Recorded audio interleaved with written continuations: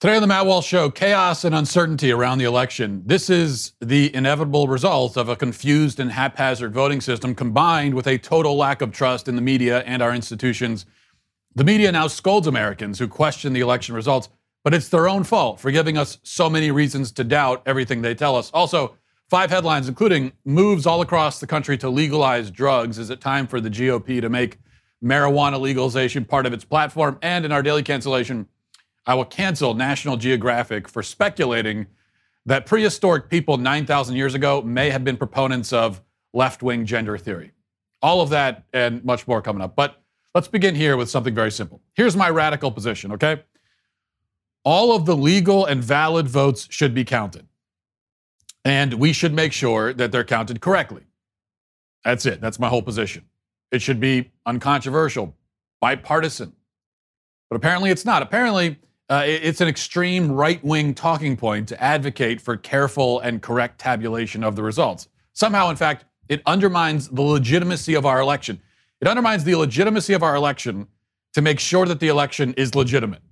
This is what we're being told. And we're being told this, again, by the same people who, for years, called Trump an illegitimate president with no evidence or reason for that claim. So here's the reality. Even without any indication of malfeasance, even if there were no hints of possible subterfuge, I would still be saying that there should be recounts and audits for 3 rather important reasons. Number one, it's an extremely close election with the results in some states coming down to less than 1 percentage point separation between the candidates, which puts it in the range where recounts can be done already.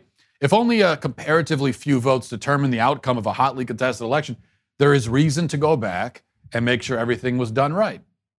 Very simple. Number 2, we have never seen so many ballots mailed in and sent early. This is an entirely new world we're in now. Elections have never been done like this. They shouldn't be done like this now. It's obviously led to confusion already. There have been problems at a minimum. And that's just from what we know. Massive delays, ballots seeming to appear out of nowhere. Just this morning, it was announced that Georgia has 50 to 60,000 uncounted ballots, which was, quote, more than initially thought. We need to understand what's happening here. It would be insane to just take the results as they're first reported when the states have to keep backtracking and they don't seem to know what they're doing as they do it. Number 3, as discussed yesterday, there is a widespread belief that Donald Trump is a real-life fascist dictator who has effectively murdered hundreds of thousands of Americans and wants to murder thousands more. This is false, obviously ridiculous, but it's what people believe. It's what they've been told, which creates an enormous, perhaps overwhelming incentive to cheat. And it's another reason to go back and check again. These are the reasons, again, for better oversight and double checking that would stand even if you didn't have indications of possible fraud happening. But we do have those indications on top of everything else. For example, they taped up the windows in Michigan where people were counting ballots, taped up the windows so that nobody could look in and see. What's the reason for that? Is there a good reason? Is there an honest reason? In North Carolina, they're now saying that they're not going to update their total vote count until next week, November 12th. In Pennsylvania, they're allowing ballots to be counted even if they don't arrive until 3 days after the election, and even if they're not clearly postmarked for before the deadline. Okay, they will count ballots that could have been mailed after the election. They will. That's true. There is reason to be suspicious about some of this stuff, especially that last point about Pennsylvania. And especially because Pennsylvania officials are in the can for Biden and they're not hiding it. The Pennsylvania Attorney General announced a day before the election that Biden would win. The Secretary of State in Pennsylvania, who's in charge of the vote count, said on Twitter a couple of years ago that, quote, using the title president before the word Trump really demeans the office of the presidency.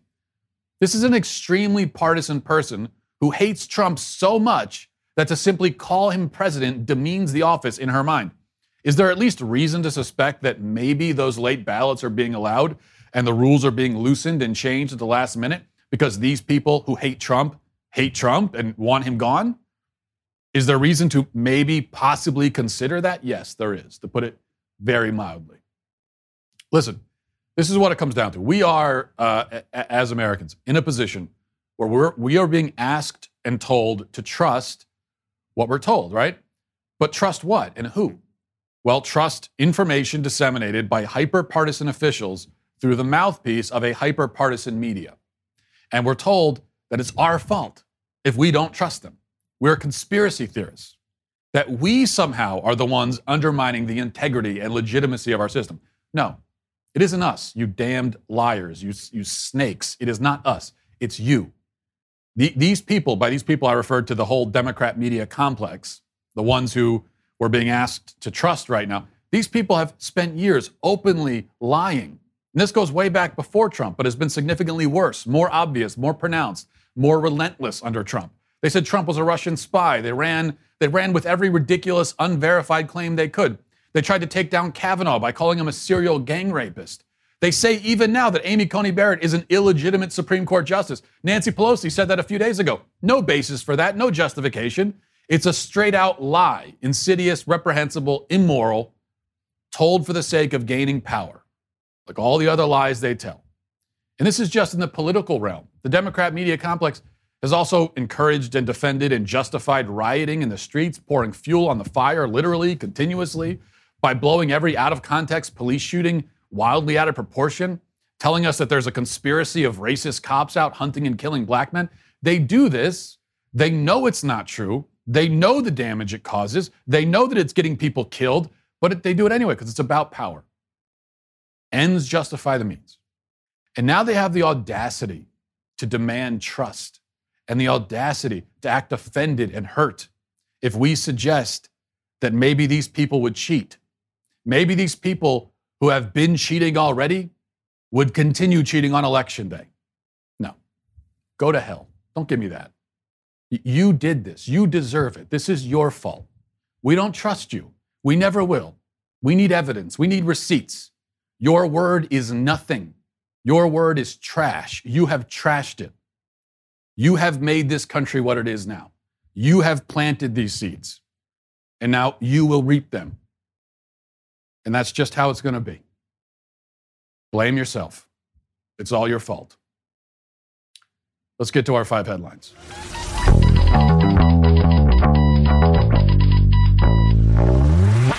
Well, with all the craziness happening in the world right now, maybe it makes you start thinking about, you have to be prepared for anything that might happen. I think we should be thinking in terms of getting prepared. And one thing that you should do to be prepared is to have life insurance. And the problem is that, shopping for life insurance can seem like a daunting task. It seems like the kind of thing, you don't know where to start, where to go. But if you've got loved ones, then it's really important that you do it. And that's why Policy Genius is around, and that's why they make it very easy to do. They combine a cutting-edge insurance marketplace with help from licensed experts to save you time and money. And just because it's cutting edge doesn't mean it's difficult to do. Right now, you could save 50% or more by using Policy Genius to compare life insurance. When you're shopping for a policy that could last for more than a decade, those savings really start to add up. You can save a lot of money. So head to PolicyGenius.com. In minutes, you can work out how much coverage you need, compare quotes from top insurers to find your best price. Policy Genius will compare policies starting at as little as $1 a day.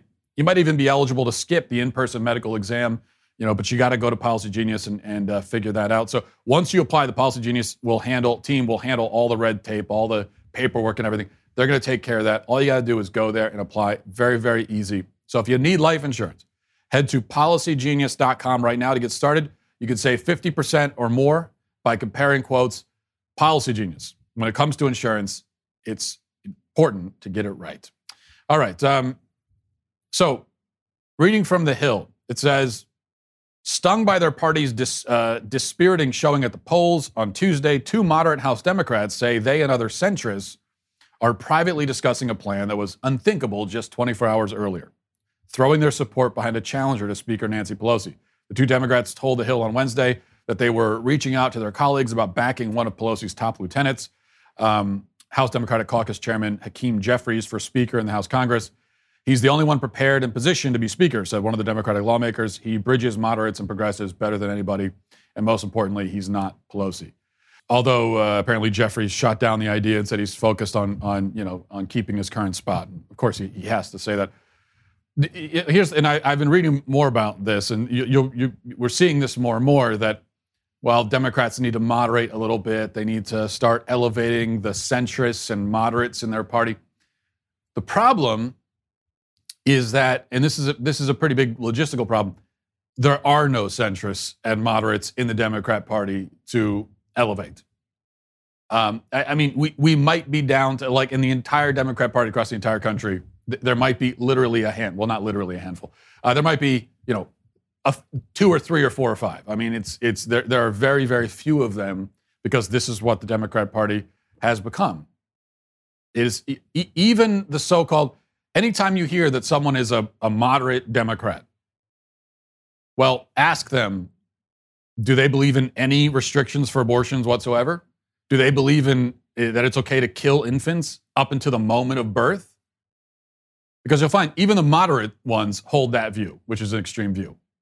Do they believe in pregnant men? Do they think that men can get pregnant? Even the moderate ones hold that view. These are radical, extreme viewpoints that even the so-called moderate Democrats subscribe to, and that's going to be a problem for the Democrat Party if they want to moderate. They're always moderating in relation to how far left they've gone. So what is centrist and moderate in the modern Democrat Party would have been wildly extreme left-wing 25, 30 years ago. Number 2, election protests all across the country, and here's how it went in New York. Watch. You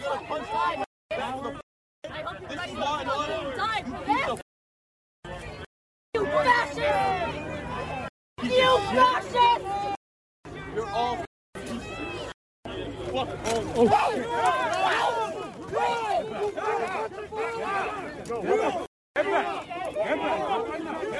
As you can see there, she spits in the officer's face, is arrested.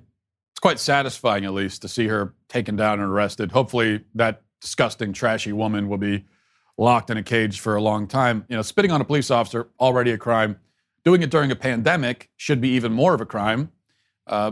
Charge her as a biological terrorist, throw her in Gitmo. I'd be fine with that.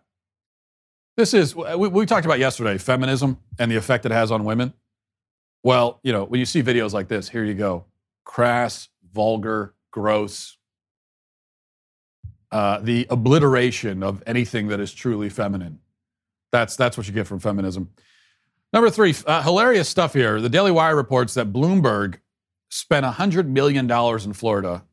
Well, Florida, Ohio, and Texas spent $100 million total in all those states for Joe Biden.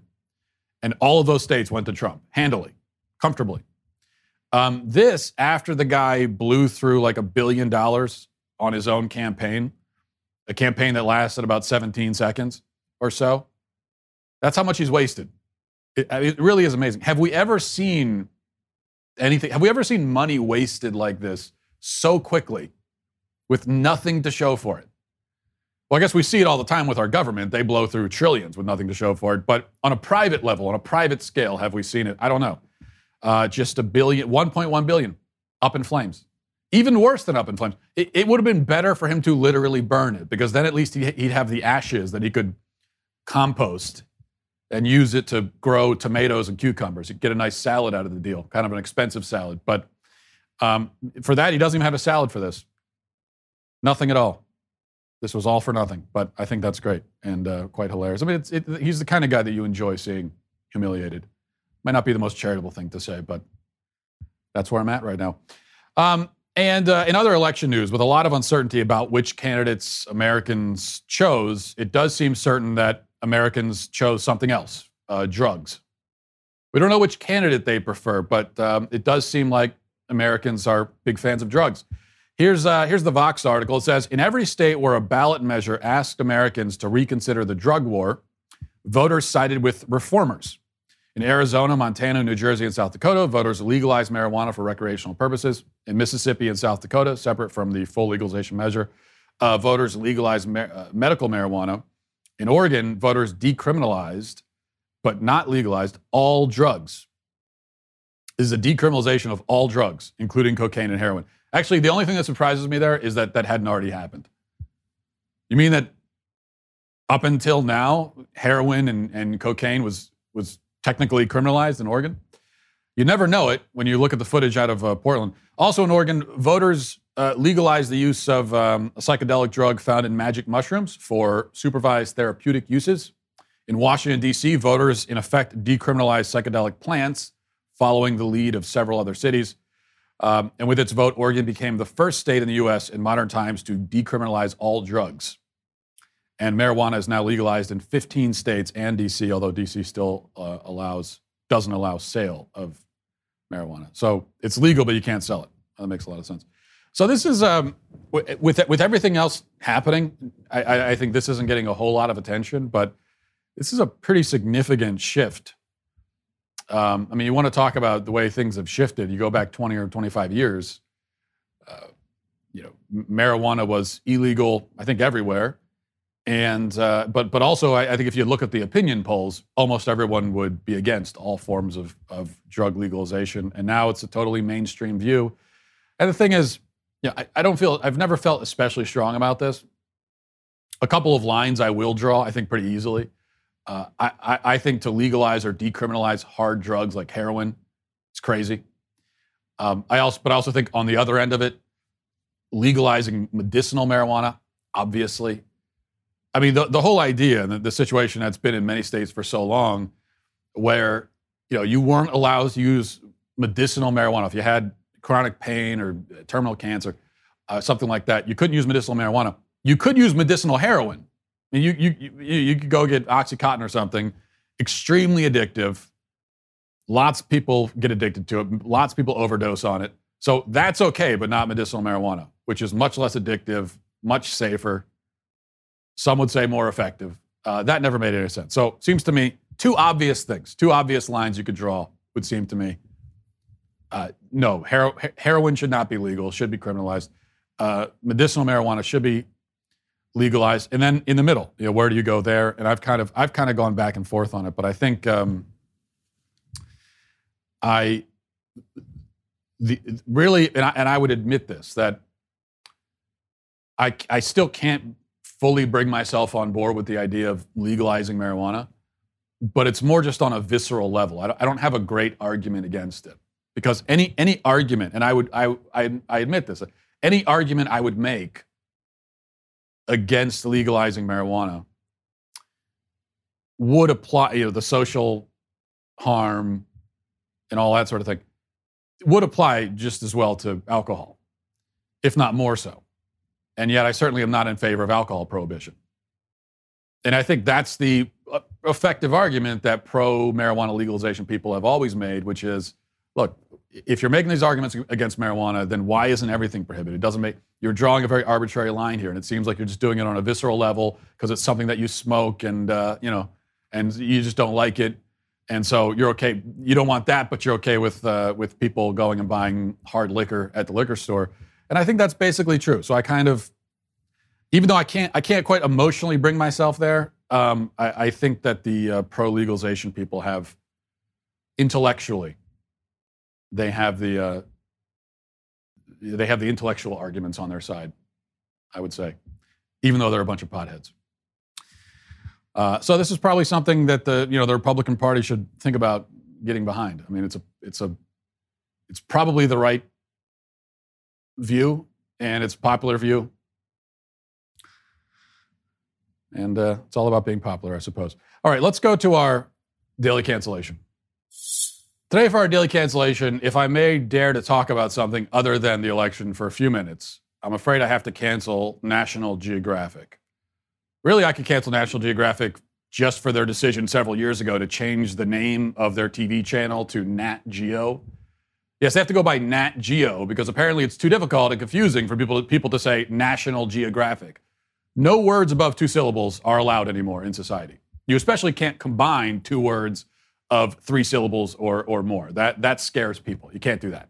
And this has been the trajectory of human language for a long time. Words become shorter and simpler, eventually getting replaced with indecipherable grunting. So in 10 years, Nat Geo will be called Nat, and its top-rated show will be a documentary series about how different types of monkeys sound when they fart, which, come to think of it, I would actually watch.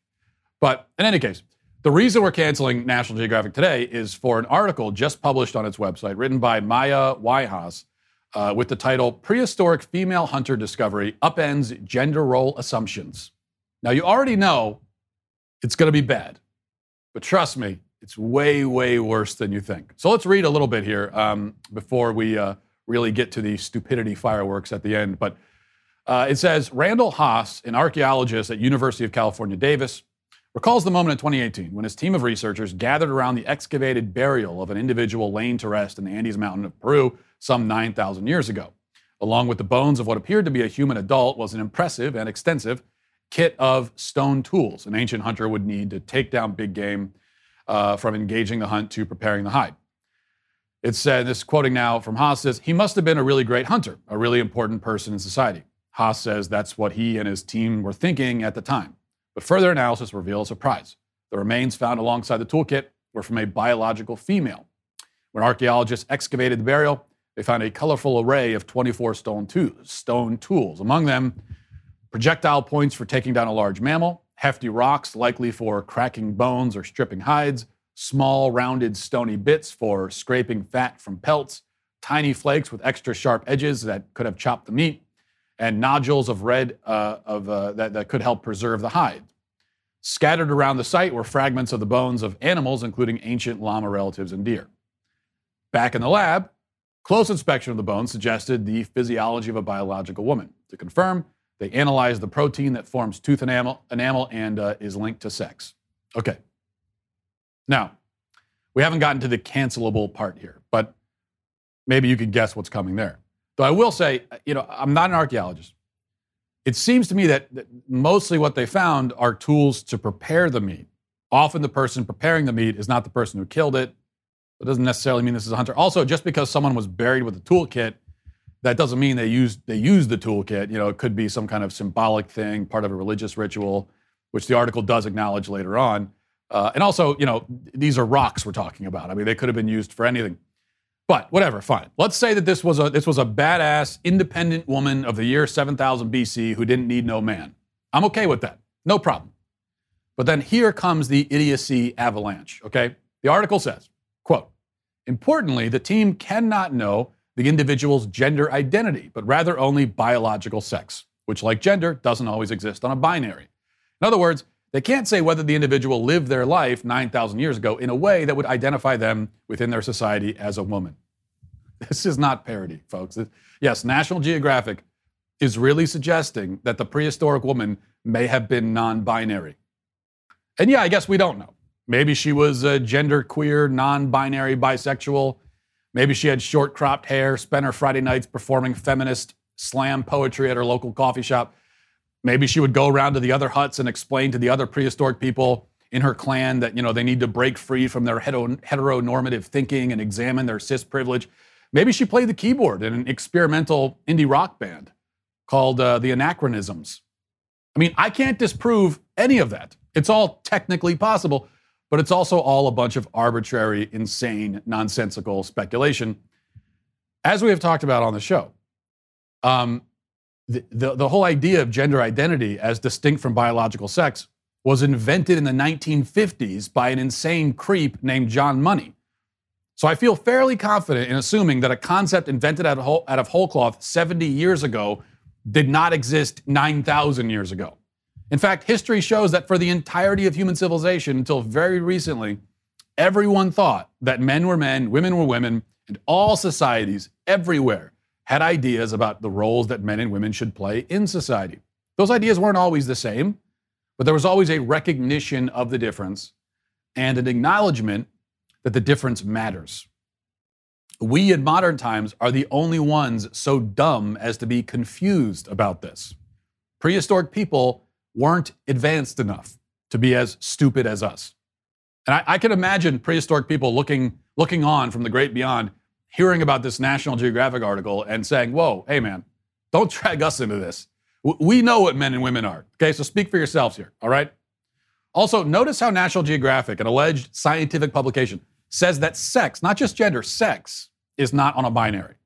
And to support this wild claim, it gives us a link to a World Health Organization article, and that article says, quote, humans are born with 46 chromosomes in 23 pairs. The X and Y chromosomes determine a person's sex. Most women are 46XX and most men are 46XY. Research suggests, however, that in a few births per thousand, some individuals will be born with a single sex chromosome, 45X or 45Y, and some with 3 or more sex chromosomes. In addition, some males are born 46XX due to the translocation of a tiny section of the sex-determining region of the Y chromosome. Similarly, some females are also born 46XY due to the mutations in the Y chromosome. Clearly, there are not only females who are XX and males who are XY, but rather there is a range of chromosomes. Or rather, chromosome complements, hormone balances, and phonetic variations that determine sex. Okay. That's what the World Health Organization says. A couple of things there.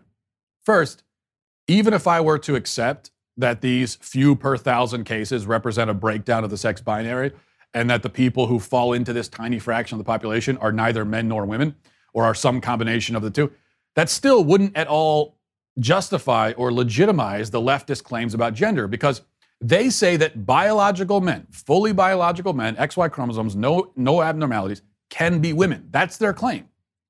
That claim is not proven or at all advanced by the existence of these abnormalities. But second, note how this is phrased. It says some males are born 46XX due to the translocation of a tiny section of the chromosome. Similarly, some females are also born 46XY. So that's the phrasing. So they're calling them males and females. That's what WHO is saying. They're still males or females, according to the World Health Organization. What we're talking about are males and females who suffer from rare mutations. But these are still males or females. A male with a mutation is a male with a mutation. Just like a person born with one arm is not a whole new species or type of human. It's just someone who should have had 2 arms but doesn't. Nothing confusing or particularly strange is happening here, even if it is rare. So this from National Geographic, Nat Geo, is scientifically false, absurd, laughable, embarrassing, and it makes me think they really should just stick with farting monkeys. Science just isn't their bag anymore. And that's why they are canceled. Good to get that in. Little non-election cancellation. I still make time. You got to make time for the cancellations, even when there's so much else going on in the world. So glad we could do that. That's going to do it for us today. Thanks for watching, everybody. Thanks for listening. Godspeed. If you enjoyed this episode, don't forget to subscribe. And if you want to help spread the word, please give us a 5-star review. Tell your friends to subscribe as well. We're available on Apple Podcasts, Spotify, wherever you listen to podcasts, we're there. Also, be sure to check out the other Daily Wire podcasts, including The Ben Shapiro Show, Michael Knowles Show, and The Andrew Klavan Show. Thanks for listening. The Matt Walsh Show is produced by Sean Hampton, executive producer Jeremy Boring. Our supervising producers are Mathis Glover and Robert Sterling. Our technical producer is Austin Stevens, edited by Danny D'Amico, and our audio is mixed by Robin Fenderson. The Matt Walsh Show is a Daily Wire production, copyright Daily Wire 2020. Lots of irregularities in Pennsylvania, Michigan, Wisconsin, Arizona. Accusations of unprecedented fraud. Some accusations of precedented fraud. We will go through all of the claims. Check it out on The Michael Knowles Show.